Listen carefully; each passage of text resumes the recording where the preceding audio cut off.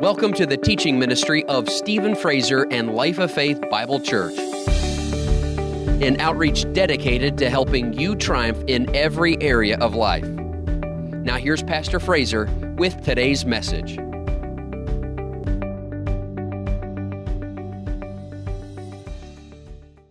As we continue in our study of the book of Acts, we are in Acts chapter 9. And we were just looking how Saul, who had become Paul the Apostle, we were seeing his conversion when he met with Jesus, had an encounter with the glory of God. What is the glory of God? It's the manifested awesomeness of the Almighty. God wants us to have encounters with Him. He wants you to have an encounter with Him today.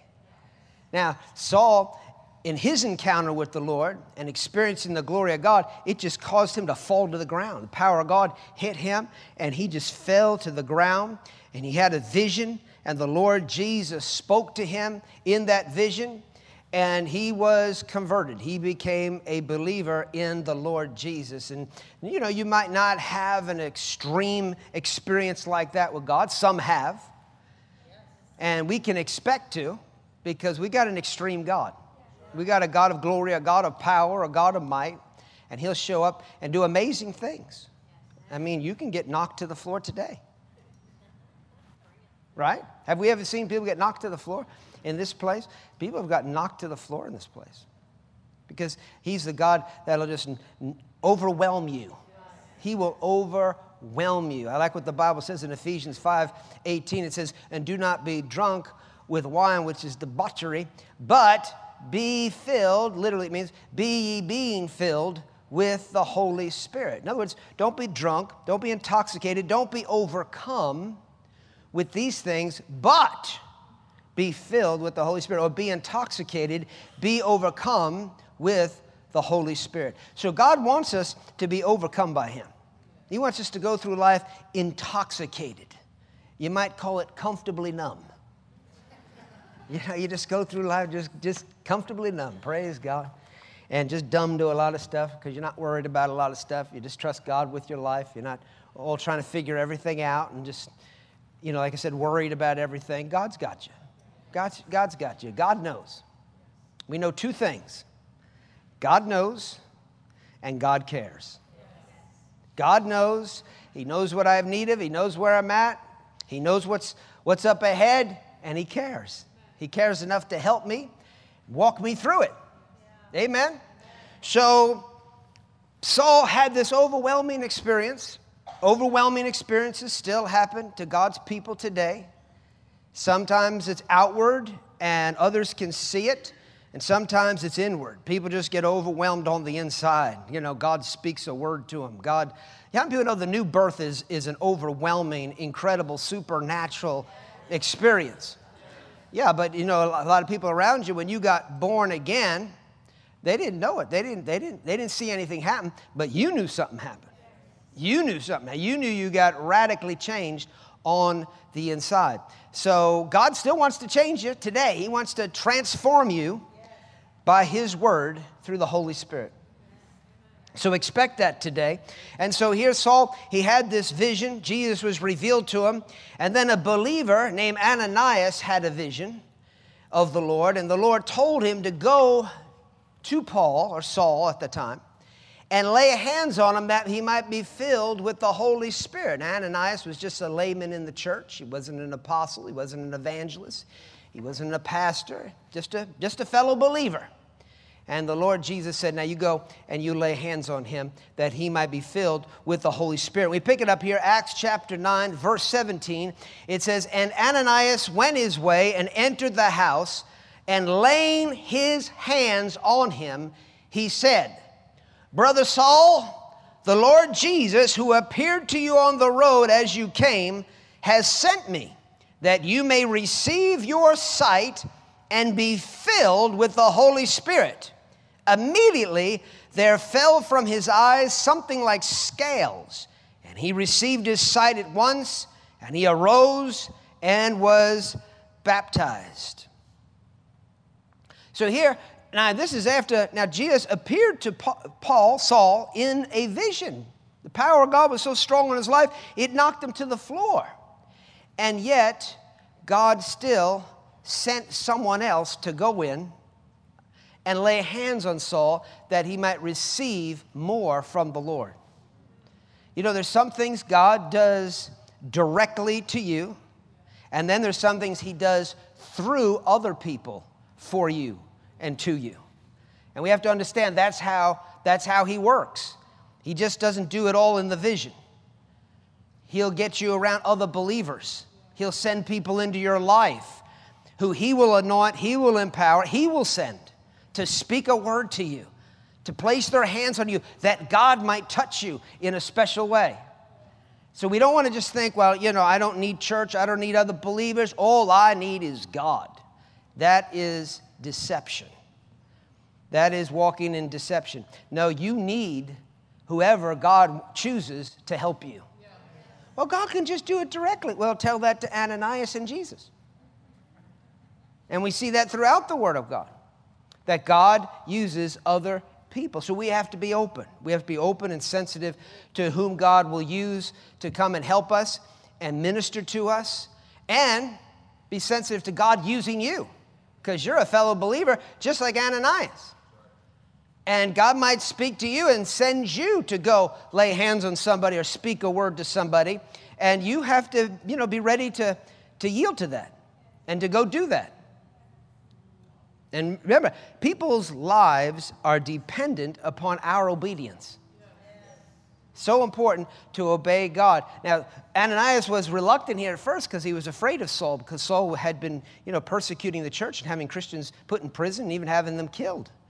So he was afraid to go. But, think about it. Here he is laying his hands on this man, Saul, who, up to this point has been a really angry, a worthless individual, really. Little does Ananias know who he's laying his hands on. He's laying on someone that is going to become the great Paul the Apostle. You just never know. You don't know who's in our midst today. You just never know where God's taking folks, the plans that he has for them. But God's got big plans for you. God's got big plans for the people around you. And there's people out there walking in complete darkness. If you looked at them, you'd think, man, they're lost. And for all you know, you'll be going to their meeting someday. For all you know, you just don't know. You just don't know who God will use and raise up and use in a powerful, powerful way. Because you don't know what's on the inside of people. There's people in bondage right now, just like Saul was in bondage to religion and everything, but yet, look what's on the inside of him. Once he got it turned around, once he got saved and filled with the right spirit, oh man, he turned the world upside down. And so it is the same with a lot of people. There's a lot of people, they got a lot of great things on the inside of them. They're just in bondage. They need us to obey God and go out there and break those chains. Break those chains off them, glory be to God. Lay our hands on them. Take out. Sometimes that's how we lay hands on people. It's called, in karate, it's called a knife hand. I like laying on hands on people that way, Oh, I see you have a spirit. So,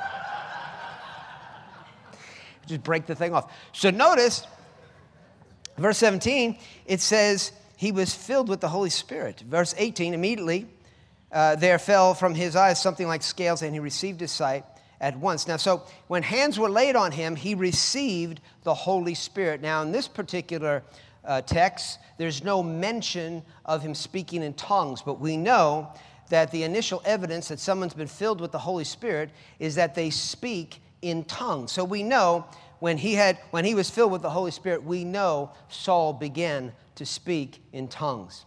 In fact, Saul later on in 1 Corinthians, the 14th chapter, and in verse 18, he says, I thank my God, I speak with tongues more than you all.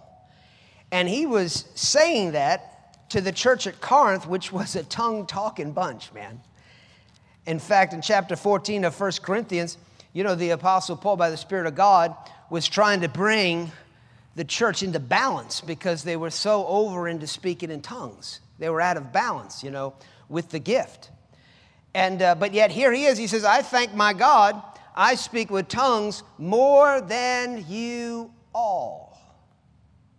So he spoke in tongues more than they all. But what's really interesting, that's in chapter 14. If you go to verse 15, and we'll start here around verse 5, it says, and that he was seen, Jesus, after he rose from the dead, he was seen by Cephas, which is Peter, then by the 12.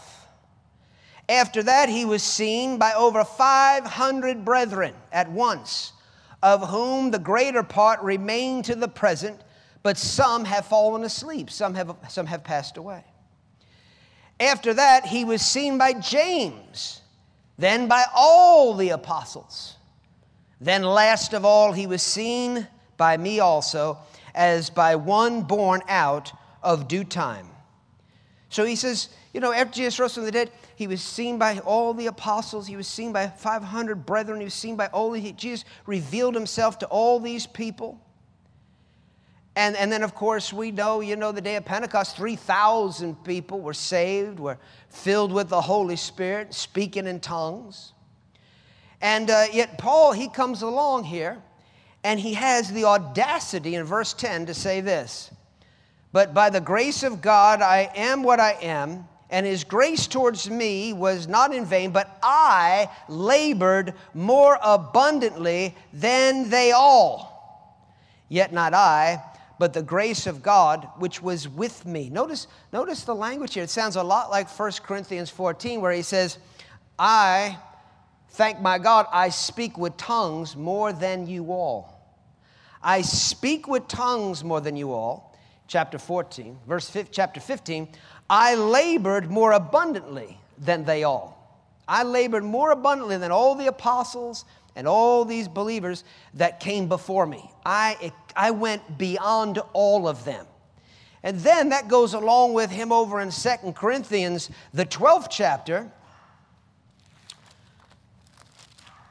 where he said in verse 7, unless I should be exalted above measure by the abundance of the revelation, a thorn in the flesh was given to me, a messenger of Satan to buffet me or beat me, lest I be exalted above measure. The meaning of exalted above measure means to go beyond the usual mark. Exalted beyond measure. In other words, more abundantly than they all in revelation. So in 1 Corinthians 14, he says, I speak in tongues more than you all. Chapter 15 says, I labored more abundantly than they all. And here he's saying, I got revelation more than they all. I'm going beyond all of them in revelation of God. And of course, that never pleases Satan. And so Satan raised up persecution to try to beat Paul back and try to keep him from being able to grow and excel in the revelations of God. But is there a connection to having this grace on your life to labor abundantly in the kingdom of God and receive an abundance of revelation from God with speaking in tongues? Is there a connection? And there is a connection. There is a connection. But the more we speak in tongues, the more we are speaking out divine secrets, mysteries. And as we speak out those mysteries, we open ourselves up to receive revelation of the mysteries of God that are written in the Word of God. It opens us up to more revelation. Come on, we need to be exhorted every once in a while about speaking in tongues. Why? Because, we do it, and we do it a lot, but, you can do it and then just become complacent with it and just begin to realize what a powerful, awesome gift we have from the Lord. The gift of the Holy Spirit with the evidence of speaking in tongues, in the supernatural heavenly language. And when we're speaking, glory be to God, we are building ourselves up on our most holy faith. We are laying hold of more of the grace and power and ability of God to be able to go forth and do extraordinary things in the earth. And to know incredible things about God. Oh, hallelujah. So it's an amazing gift. Amazing gift. And it's said that so much of the body of Christ, they believe in the Lord Jesus, but they go without the baptism of the Holy Spirit and speaking in tongues. They go without speaking in tongues, and so they're very limited in their understanding of the word. But I'm telling you, you speak in tongues, and then you get in the Bible. And you'll see the difference. How many people know what I'm talking about? And you'll just start getting stuff. Revelation will start being revealed to you like you've never experienced before.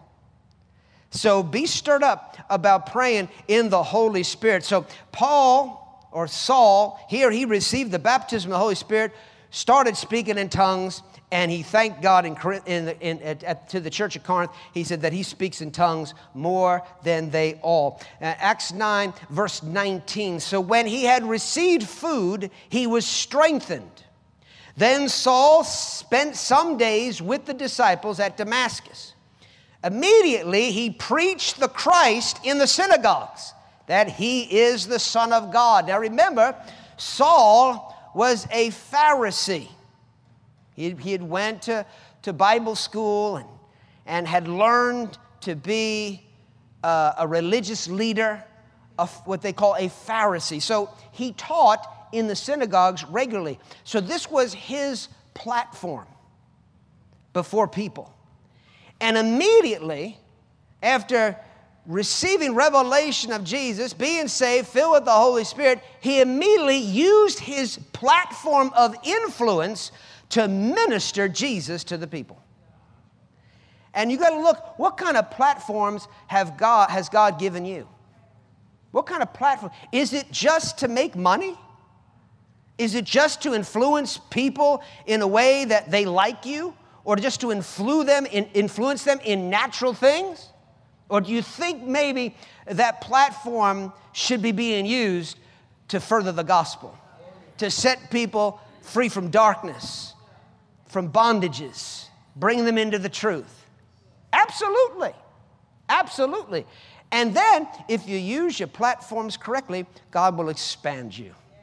God will increase you. Amen? So we should be wanting to use whatever we have, whatever God has given us, to further the kingdom of God and to help set captives free. Because that's what it's all about. I said that's what it's all about. Not just about us and building our own little kingdom here on earth. No, it's about the kingdom of God. And immediately, I love that, don't you? No hesitate. He just ran right out there and just started preaching to people. Just preach, expecting people to see what he sees. Expecting them to believe what he believes. And that's how we should be. I mean, listen, if you can believe what you believe and know what you know about Jesus, anybody can. Now, I don't mean to sound insulting, but, I think we got the thing flipped around where it's like we think like we know this thing and like we're super special, and that's why we know what we know. But I'm afraid to share it with them because they could never know what I know. They're going to think I'm crazy because, they're so much of a lesser person than me. They're so stupid, I'm so brilliant. That's why I got a hold of this. But they're so ignorant. I don't want to share it with them because then they won't like me, because they'll just think I'm crazy because they're crazy. And really, people see themselves better than other people. And that's why they don't think people can get what they got. But I'm going to say it again. If you can get it. If he could save you, if you can speak in tongues, anybody can. Get a hold of that. Anybody can. So just go ahead and share it. Hallelujah. I mean, I know that about me. If God can use me, my Lord Jesus, he could use anybody. He can use anybody. Praise God. And you have to realize that. It's all the grace of God. And when you preach the gospel, you're presenting grace to people by which they can be saved. It's the grace that does the work. It's the grace that has done the work and is doing the work in your life. It'll do the work in their life too. So just go ahead and believe the grace of God. Can you say amen? Verse 21, then all who heard were amazed and said, is this not he, talking about Saul, who destroyed those who called on this name, Jesus, in Jerusalem, and has come here for that purpose? So that he might bring them bound to the chief priests? But Saul increased all the more in strength and confounded the Jews who dwelt in Damascus, proving that Jesus is the Christ. Notice that. He increased more and more in spiritual strength. You and I need to be growing up spiritually. Bible says in 1 Peter chapter 2, as newborn babes, desire the pure milk of God's word that you may grow thereby. We are to grow up spiritually. We start out as newborn babes, being born again, but then we need to grow up. How do you grow up? You got to feed on the word. You got to nourish yourself in the word of God. And I'm not just talking about doing some little religious devotional where you're going to spend your little time and read your little devotional. No, man. You dig into the Bible. You dig in there, and you want revelation. You start speaking in tongues, glory to God, and you get in there, and you're expecting to find things. You're expecting to see great and wonderful things about God and what God does in the earth today and how God will use you today. Amen. You get stirred up about these things, and you get in there, and you study the Word of God. You study the Word of God. Dig in there and just eat it all up. Just eat it all up. Man, I got pages ripped in here and everything from, just look at that. Look at that. I mean, take a bite out of the Word, right? I mean, that's just spiritual hunger right there. I don't know. I mean, you just get hungry. It's spiritual food. It's not just intellectual knowledge. It's spiritual food. And we're to hunger and thirst for these things and fill ourselves up with it so that we're growing and getting stronger. The Bible says in Luke chapter 2 and in verse 40 concerning Jesus. Jesus, our Savior, our King, God who came in the flesh. The Bible says, and the child grew and became strong in spirit, filled with wisdom. And the grace of God was upon him. See, Jesus needed the grace of God just as much as anybody else. And he needed to grow strong. He needed to develop spiritually as well as physically. Now, we don't have to think too much about growing physically, you know. I mean, it just kind of happens because, you know, we're eating all the time, right? We're eating all the time, and we're exercising all the time. It might not be at the gym, but, you know, people are exercising. They get up, they walk, they go to work, they're exercising. So they're exercising, have to pick this up, move this over here. They're burning calories, they're eating, and they're exercising. It's just part of life, and they just grow. It's just automatic. But spiritually, it's not so. Spiritually, not so. You have to purpose to do this. You have to purpose to do this. You know, we do it naturally, taking care of our physical man, our outer man.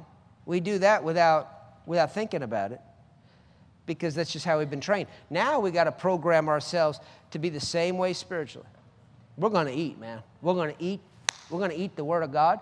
We're going to nourish ourselves in the truths of God's Word, and we're going to exercise ourselves to godliness. We're going to resist the devil. We're not going to sit here and just put up with his nonsense. We're going to use our faith, and we're going to fight the good fight of faith. That's how you grow strong. We don't, oh, God, take it away. We just whine and complain. Why is God letting this happen? And just like a big marshmallow. With no strength at all. We can just stay a Christian marshmallow or a Christian infant your whole life. You know? And some marshmallows get big and turn into the what is it, the puff, the Pillsbury stuffer. The what? Yeah, that guy. That big white puffy guy, you know. It's a big marshmallow, you know. It's not good. It's not good. They're just puffed up, you know. It's just a lot of hot air. That's not. We want to get stronger. Yeah. Amen. We want to get stronger and stronger and stronger. Grow in the wisdom of God. So I mean, if Jesus needed to do it, how much more you? And here we see Saul. He grew, he increased all the more in strength, hallelujah, and the wisdom of God. And in Luke chapter 1, verse 80, in referring to John the Baptist, it says the same thing. It says, so the child grew and became strong in spirit. How's your spirit today? Huh? We need to have a spiritual arm wrestle. You know, see where you're at. Where are you at spiritually? What determines spiritual strength? Faith. Faith.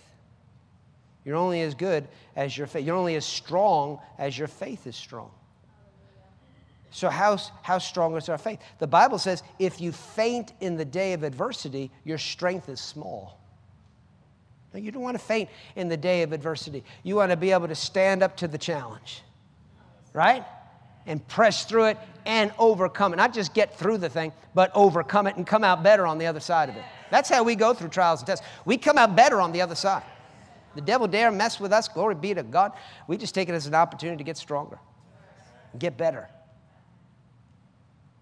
We're fighters. That's who we are. So we want our spirit to be getting strong. We want our faith to be growing. Jude 1:20. What does it say? And you, beloved, building yourselves up on your most holy faith, praying in the Holy Spirit. That's praying in tongues. Praying in the Spirit. Building yourself. This is one way you build yourself up spiritually. Nourished in the Word of God, exercising the godliness, praying in the Holy Spirit. Man, that'll cause you to get strong real quick. You're feeling kind of weak and lethargic. I just feel, honey, put another pot of coffee on. No, go in the room and pray in tongues. And I've had times where I didn't feel like even praying in tongues. You know, your mouth can get so heavy sometimes. Right? Trying to get your jaw bum on.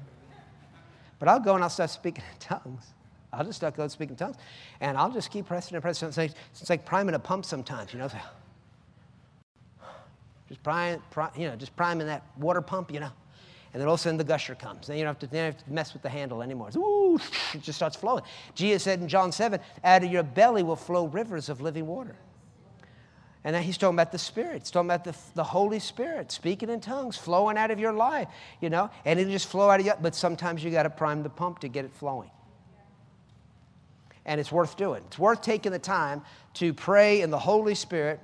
And it's worth taking the time and pressing into praying in the Holy Spirit until you hit the gusher. And the Holy Spirit will flow out of your life. Amen? Praise God. And that's what we want. So it says, the child grew and became strong in spirit and was in the deserts till the day of his manifestation to Israel. He was in just talking about John the Baptist, he was in the deserts. Well, you know, the same thing was true for Jesus. I mean, Jesus at 12 years of age, I mean, he received his calling, and he was ready, man. He was ready to preach in the temple, and he was ready to fulfill his ministry. And there he was up in the temple at 12 years of age. And he's asking questions and listening to the teachers of the law in there. And he was in there, and the parents, you know, they remember Joseph and Mary, they didn't know where Jesus was, and they were worried about him. You know, they'd gone 3-day journey back home, and they realized Jesus isn't with us. That's a pretty good kid when you don't have to check up on him for 3 days. Don't you think? I mean, that's a good kid to have right there. You can travel 3 days, you don't even think about it. It's like, Mary, we're going to bed. Where's Jesus? It's Jesus. Don't worry about it. Well, what happens if he got to get himself in trouble? Jesus? Really? Got to get himself in trouble? He's a good kid. Let's just go to sleep. And then after 3 days, you know, something probably came up, and they needed to know where he was. And they couldn't find him, and nobody could find him. They were just stunned and shocked. But there they found him eventually in the temple. They were probably running into the temple, not even looking for him. They were looking all over Jerusalem for him. And then they finally just went to the temple probably to pray and just cry out to God for mercy. And there's Jesus. Didn't you know I must be about my Father's business? But he was ready to go at 12. But then after that experience there with his parents, the Bible says he went down with them, was subject to them, and you never hear from him again for another 18 years. 18 years. You could say he was in his own little desert. For 18 years, he went and he was subject to his parents. You go through the Word of God and you see that. You see folks that God used, and there was a period of time, sometimes many years, of preparation. Just them developing their relationship with God. I mean, you just see it. You go through all of them from Noah to Abraham. I mean, God gives Abraham a promise, and it's not until he's turning 100 years old before he sees the fulfillment of this promise that God gave him. Almost 100 years old. You think of Moses. Moses is 40 years old. I mean, he knew as a child what God had called him to do. Had an idea of what God had called him to do, to deliver the people of Israel out of Egypt. I mean, he had that already burned his, at 40 years of age. He couldn't stand it anymore. He thought, well, maybe God's waiting on me to do something. And he goes out, tries to make something happen, ends up killing a man. And runs out into the desert for 40 more years. And at this point, for him, it's over. I mean, he's 80 years old. He's retired. He's received his retirement. He's getting his pension from Egypt. And, you know, he's done. He's done. It's over. And then God appears to him into a burning bush and goes, Moses, I'm not done with you yet. Let's go to Egypt. Huh? Right? Sometimes we get in such a rush to see things happen in our life and for God to do things through our life that we don't let God just work on the inside of us. Listen, you got to esteem what he's doing in you. And really, we need to be putting inside growth, spiritual growth, above natural outward increase. We all want to see increase of every good thing in our life naturally. But first and foremost is the increase of our spirit. And we should be growing so much on the inside that we're just happy and content as could be. Because that's where we really look.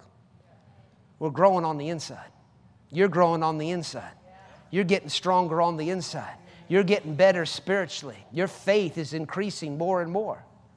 So that when we do get out there to fulfill this ultimate calling that God has for us, and the kingdom of darkness comes roaring in to try to stop us, we're ready. We're solid. We're not going to run. We're not going to retreat.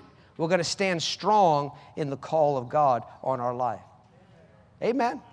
Don't despise the day of small beginnings. Allow God to just work in your life. Never become impatient with the process. Let God continue to work. Just like Joseph in prison. Just like David in his, before Joseph went to the palace, he was in the prison. Before King David was ruling as a king in his castle, he was going from cave to cave. You all remember that? See? And so just like Jesus, there's a time, just like John the Baptist, there's desert time. There's desert time. And man, it can look dry. It can look waterless. I mean, some of you are just looking around and just seeing the sand dunes. Just the sand. The sand is just blowing by. You think, Lord, my life is so dry. Lord, my life is so... Well, it should never be dry on the inside of you. You're like a cactus out in the desert. You're full of living water. Right? Somebody comes up to you and takes a slice out of you and, ooh, glory to God. Water comes out of you in the midst of a desert. You got a fountain on the inside of you, springing up and refreshing you and blessing you. So we shouldn't be drying up in the desert, even though we might be in a very dry and thirsty land. The landscape around us might be very dry and arid. But thank God, we've got water. We've got living water on the inside of us. And this is called solidification time, where you're just becoming more and more solid on the inside. And so going on here in verse 29, and he, Paul, spoke boldly in the name of the Lord Jesus and disputed against the Hellenists, but they attempted to kill him. When the brethren found out, they brought him down to Caesarea and sent him out to Tarsus. And so they sent him out of there. There was all these people plotting against Saul's life. They all wanted to kill him and stop this preaching of Jesus. And so they sent him off to Tarsus, and he's actually in Tarsus for about 11 years. You don't hear from him again until chapter 11, and it's actually about 11 years later that we hear from Saul again. So he's out there in Tarsus for 11 years. And it's interesting also, during that time, the Galatians chapter 1 and in verse 17, Paul mentions how he went to Arabia and returned again to Damascus. So he's telling of his itinerary, and he's talking about right after he got saved and what happened next. He went down to Jerusalem. That's where the Hellenists plotted against him. And then they took him, got him out of there, sent him up to Tarsus. And here he mentions that he went to Arabia and returned again to Damascus. How do you know Arabia is a desert? It's a desert. And it's interesting because also in Galatians, Paul mentions Arabia again as the place where Mount Sinai is. And how do you know Mount Sinai is the mountain where God met with Moses and the children of Israel, and he came down on the mountain in fire. God came down on the mountain in fire, and it was there at that mountain where Moses struck the rock, and it split, and water came gushing out. Well, a lot of people have, for the longest time, really, people have said that Mount Sinai, they figured out that it was located in the Sinai Peninsula, which is actually in Egypt. But here, the Apostle Paul makes it clear it's in Arabia. It's not in Egypt. And if you go to where the site is, the mountain that they say is Mount Sinai, and they built, I think, a chapel up there, and said this is, or at the bottom of it, they built a chapel and said, this is the Mount Sinai. There isn't a shred of evidence that there was a whole nation of people that ever was in that location. But they have discovered the real Mount Sinai in Arabia. And if you Google it, just type in the real Mount Sinai, you'll see all kinds of stuff come up. There's all kinds of evidence now, amazing things. You'll actually see the rock that was split by Moses. It's sitting there, it's this split rock, and then below it, there's erosion where water had run. And there's all kinds of evidence. There's altars. You can see the altar where they obviously made an altar to the golden calf, because there's all inscriptions and writings on it. So it's amazing. It's amazing. And the mountain, the top of the mountain is black. It's burned as with fire. And God came down it on fire. You can look that up. I mean, it's just amazing. Oh, and here's really something really cool, where they crossed the Red Sea. How many people have heard some of this? You've seen some of these things. Where they crossed the Red Sea. If a sea opens up, to go across would be very difficult, even if God dries it up, because it's not going to be flat. We're talking about an ocean here, a huge body of water. It's going to be like going down into the Grand Canyon and having to climb up the other side. Right? Well, it just so happens, right there where they would have crossed, there's this natural land bridge that goes all the way across under the water. And they have found chariot wheels, the shape of chariot wheels, or I should say it this way, coral in the shape of chariot wheels underneath in that area, under the water in that area. So it's just great stuff. You should really check it out if you haven't checked it out. It's exciting. But that's where Saul went. I bet you he went to Mount Sinai. I bet you he went and he spent some time there where God spoke with Moses and gave Moses so much revelation. Moses wrote the first 5 books of the Old Testament. And I believe, here Paul, he wrote 3/4 of the New Testament. And he probably got a lot of that stuff in the same place Moses got it. Right there at Mount Sinai. There's also a cave on the mountain that God had Moses go inside while his glory passed by. Elijah, later on, he fled from Jezebel, Queen Jezebel, to that very cave. And that's where he hid from her and was restored by God. God's glory appeared to him there. So he went to this place to get along with God. And you and I need to have a place where we get along with God. And we got to allow God to develop us. That doesn't mean we don't share the gospel with people, waiting till we're perfect before we minister to others. No. Paul immediately began to share what he had with people. But then we've got to allow God to develop us and grow us up, build us up, and show us things about himself and reveal more of his will and his plan, his purpose, and his heart to us. Because we want to know him more so we can represent him better. People get out there, they're very zealous, they share the gospel, but they don't represent him very well because they just know him a little. Thank God they're given what they got. But man, we go deeper and deeper and deeper, and we can just manifest the heart of God, reveal the truths of Jesus Christ to the world. Amen, without error. So people get a nice, clear, accurate picture of him. A lot of folks are getting a very distorted picture of Jesus. Very distorted picture of Jesus. But we don't want to give a distorted picture of him. We want to give the world a real accurate picture of him. Can you say amen? Praise God. And then verse 11. After Saul took off for Tarsus, then the churches throughout all Judea, Galilee, and Samaria had peace and were edified, and walking in the fear of the Lord and in the comfort of the Holy Spirit, they were multiplied. So now they are, again, they're growing up. It's a time of peace. Now, a lot of these people, a lot of these Christians will later be martyred. They'll be killed for their faith. But a lot of them will go to their deaths praising God, just full of faith and not fear, not afraid to die. Hallelujah. Why is that? Well, God gives us time to build our faith, to grow our faith up so that we can handle whatever may come in the future.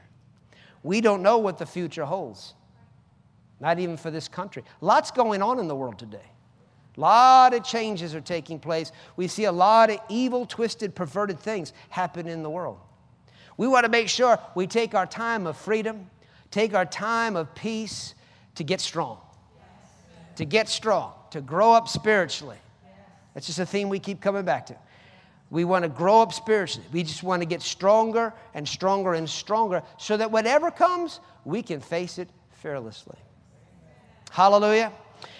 Verse 32.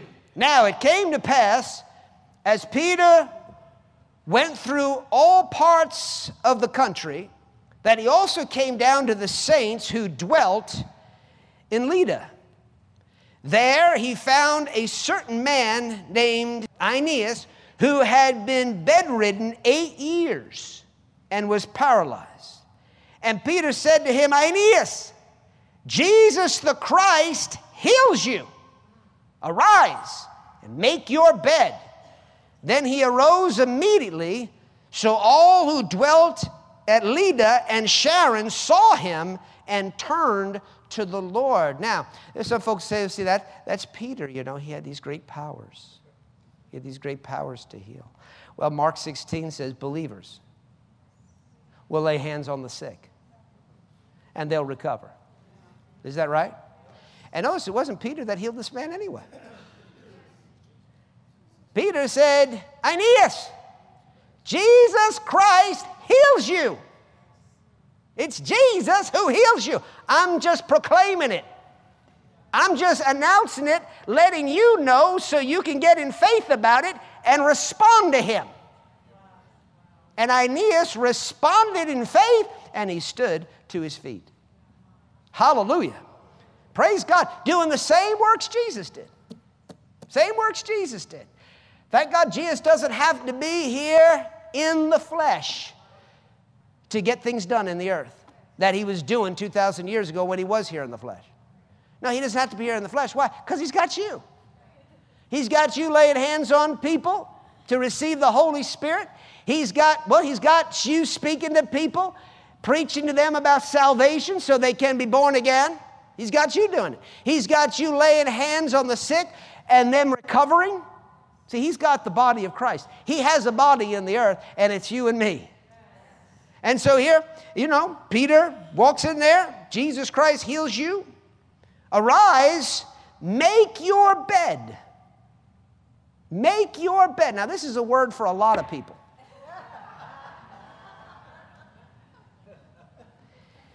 Many times, the first step to restoration and recovery in our lives is get up and make your bed.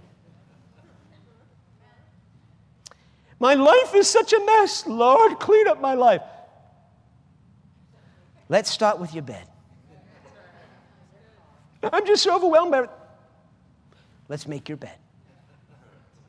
Yeah, he didn't say, rise up and just leave your bed in a shambles. Did he?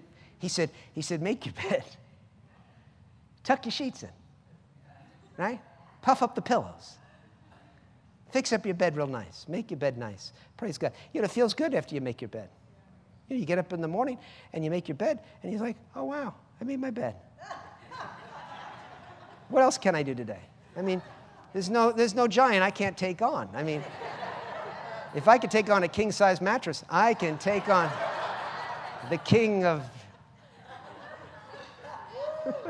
Amen? Oh, man. It's the little things. Be faithful in the little things, and you'll be ruler over big things, many things. But if you're too busy for the little things, you never get to the big things. It's an important lesson. Clean up after yourself, because it kind of gets a chain reaction going. You make your bed, and then you do this. Oh, after you make your bed, you find out your sock is on the floor. You didn't see your sock because it was underneath other things. But you just start picking up after yourself. Next thing you know, you got a clean room. Your life is getting cleaned up.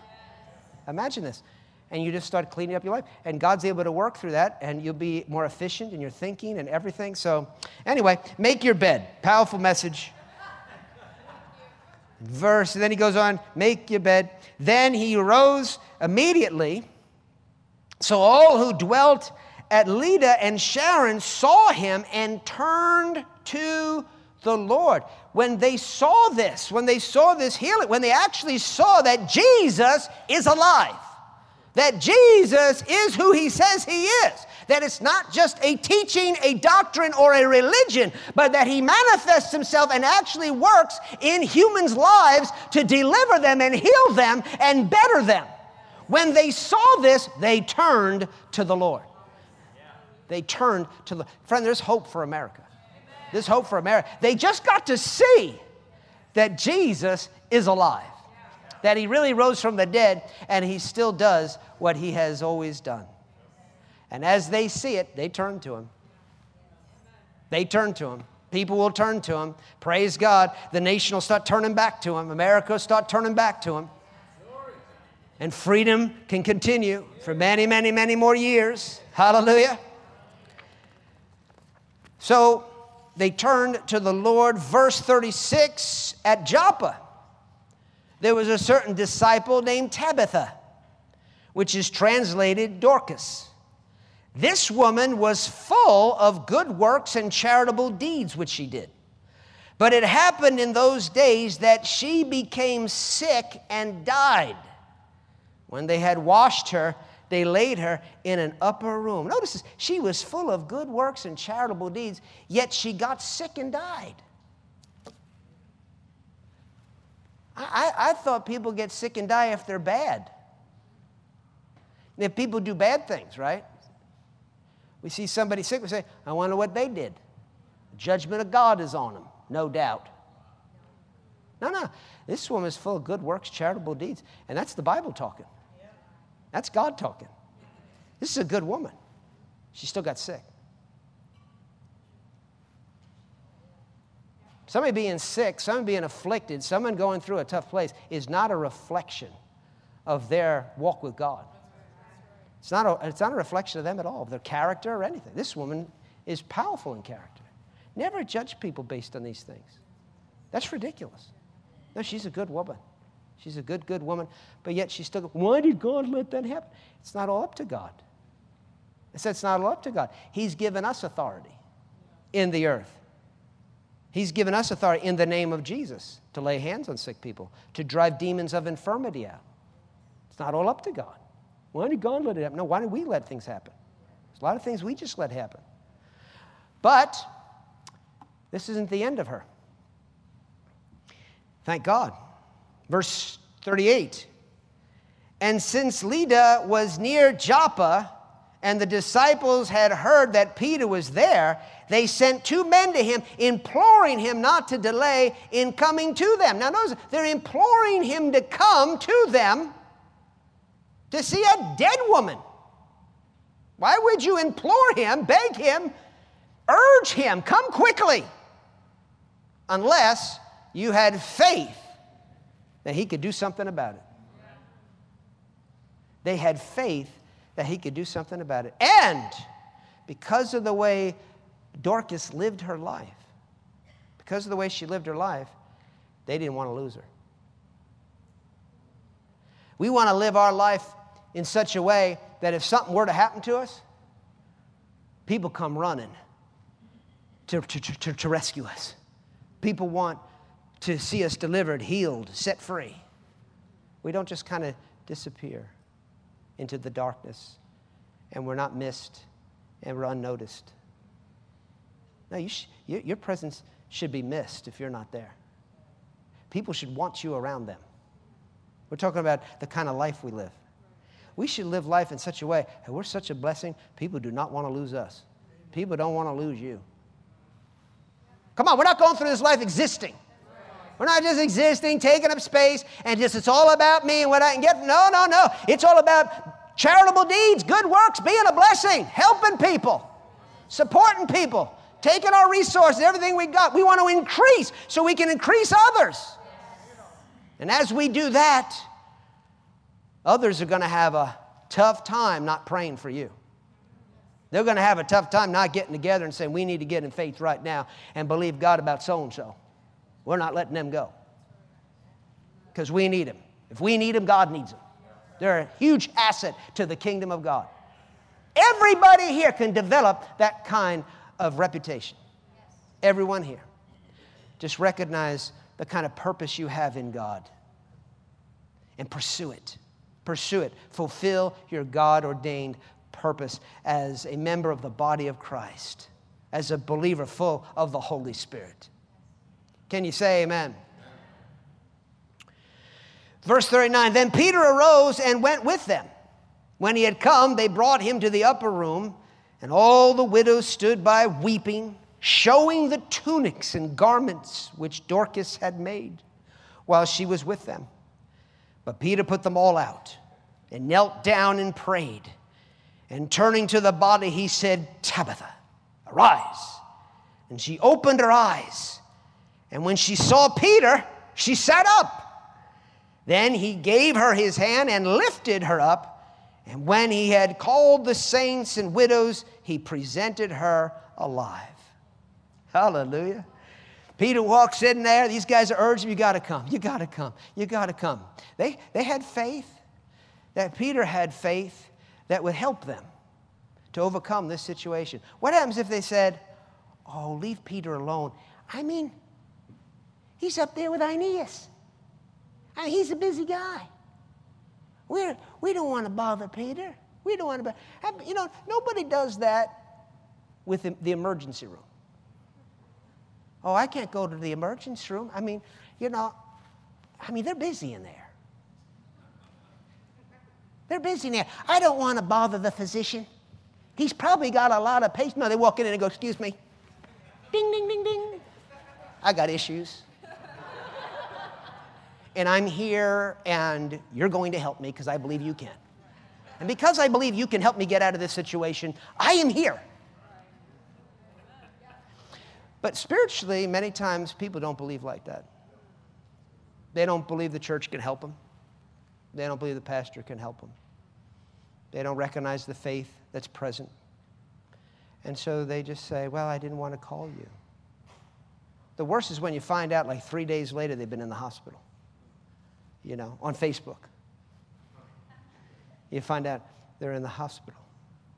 You think, dear Lord, You walk in there, there's not much you could do for them because they've just shown you they have absolutely no faith that you could do a thing for them. Not that being in the hospital is wrong. It's just they didn't call on you at all. They didn't believe you can do a thing for them. Isn't that sad? Then I've had people, and I'm just talking about my personal experiences, but I've had people call me in the middle of the night. I mean in severe pain. I mean serious, serious trouble. Crying out. And sometimes right there on the phone, we get it fixed. Other times I say, I'll be right there. I get in my car, and the moment I walk in their door, in the name of Jesus, Jesus' name, it's over. The pain's gone. And we've seen this time and time and time again. People, they turn to you in faith. They believe in the faith that you have, and they receive their miracle. They receive their healing. Amen. The way we respond to things shows whether we believe or not. Shows what we believe. And so Peter, he heard about this, saw all these good works, and her good works, I believe, stirred him up. Stirred him up to get in faith and to pray for her. It's not like Peter's just walking around going by cemeteries and pulling people out of the graves. He's not just raising everybody from the dead. But Dorcas had made her life a special case to the people around her and to Peter. And Peter had a case to present before the Lord when he prayed. The Bible says he knelt down by her corpse and he prayed. He prayed for her. Well, I wonder what he prayed. Lord, look at what this woman is doing here at this church. We need this woman. He's encouraging himself in the Lord, praying. Encouraging himself to see the need to raise this woman from the dead. It's called pleading your case. Pleading your case. The Bible says in Isaiah chapter 41, verse 21, it says, present your case, says the Lord. Bring forth your strong reason, says the King of Jacob. Present your case that you may be acquitted, that you may be able to receive what you're asking for. You got to have a case. Peter had a case. Man, there's a good reason for this woman to be here, to stay here, and to help us. Your works don't save you, but your works affect your conscience and the conscience of others to help their faith to be able to receive from God the resurrection power that He's already given you. Good works don't earn anything from God, but good works are the answer to a good conscience and will help us to fight the good fight of faith. The Bible says it's by faith and a good conscience. Let me read this to you. 1 Timothy chapter 1, verse 18. It says, this charge I commit to you, son Timothy, according to the prophecies previously made concerning you, that by them you may wage the good warfare, having faith and a good conscience. Faith comes from God's word. A good conscience comes from your works. And you can build a good conscience in yourself and in others concerning you by your works, which helps you to receive, not get God to give to you, but help you and others receive from God for you. Did you follow that? Hebrews chapter 13, verse 18 says, pray for us, for we are confident that we have a good conscience in all things, desiring to live honorably. We are confident. Why? Because we've got a good conscience. We're living right. We're doing things the right way. And a good conscience gives us confidence in prayer. We don't want to do things in life that undermine our faith, that undermine who we are. We don't want to undermine who we are by living a life of doubt and unbelief and selfishness. We live a life of faith. We do the right things. Praise God. It builds our confidence up and makes it real easy to receive from God and helps others to receive from God for us also. And that is so important. Can you say amen? Praise God. So it says that he raised her up, presented her alive. Hallelujah. And everybody was excited. And again, how does it end? Verse 42, and it became known throughout all Joppa, and many believed on the Lord. And so it was that he stayed many days in Joppa with Simon a tanner. So many believed. Once again, many believed because of this great miracle that happened. How many people want to see great miracles happening more and more and more in our day? Hallelujah. Come on. We got a God of miracles, and we are a miraculous people because we believe in him. And God is looking to his church, his people, to see this nation turned around. God wants liberty. In other words, God wants free reign in America. He don't want the devil to have place in America. He wants freedom to reign throughout America. How's it going to happen? The church is rising up in the power of the Holy Spirit, hallelujah, releasing the works of God through their hands, through their lives. Healings, miracles are taking place. The world is taking note of it, and they're all turning to Jesus. Can you say amen? Hallelujah! Come on, let's stand on our feet. Let's thank the Lord this morning. That concludes this message. For more information about Life of Faith Bible Church or Stephen Fraser Ministries, go to our website at lofbc.org. While you're there, be sure to check out the many other teaching series and books by Stephen Fraser. That website again is lofbc.org, and you can always call 888-542-2555. We trust today's message has encouraged your faith and strengthened your spirit to live the victorious life. And until next time, remember, we always triumph and we always win.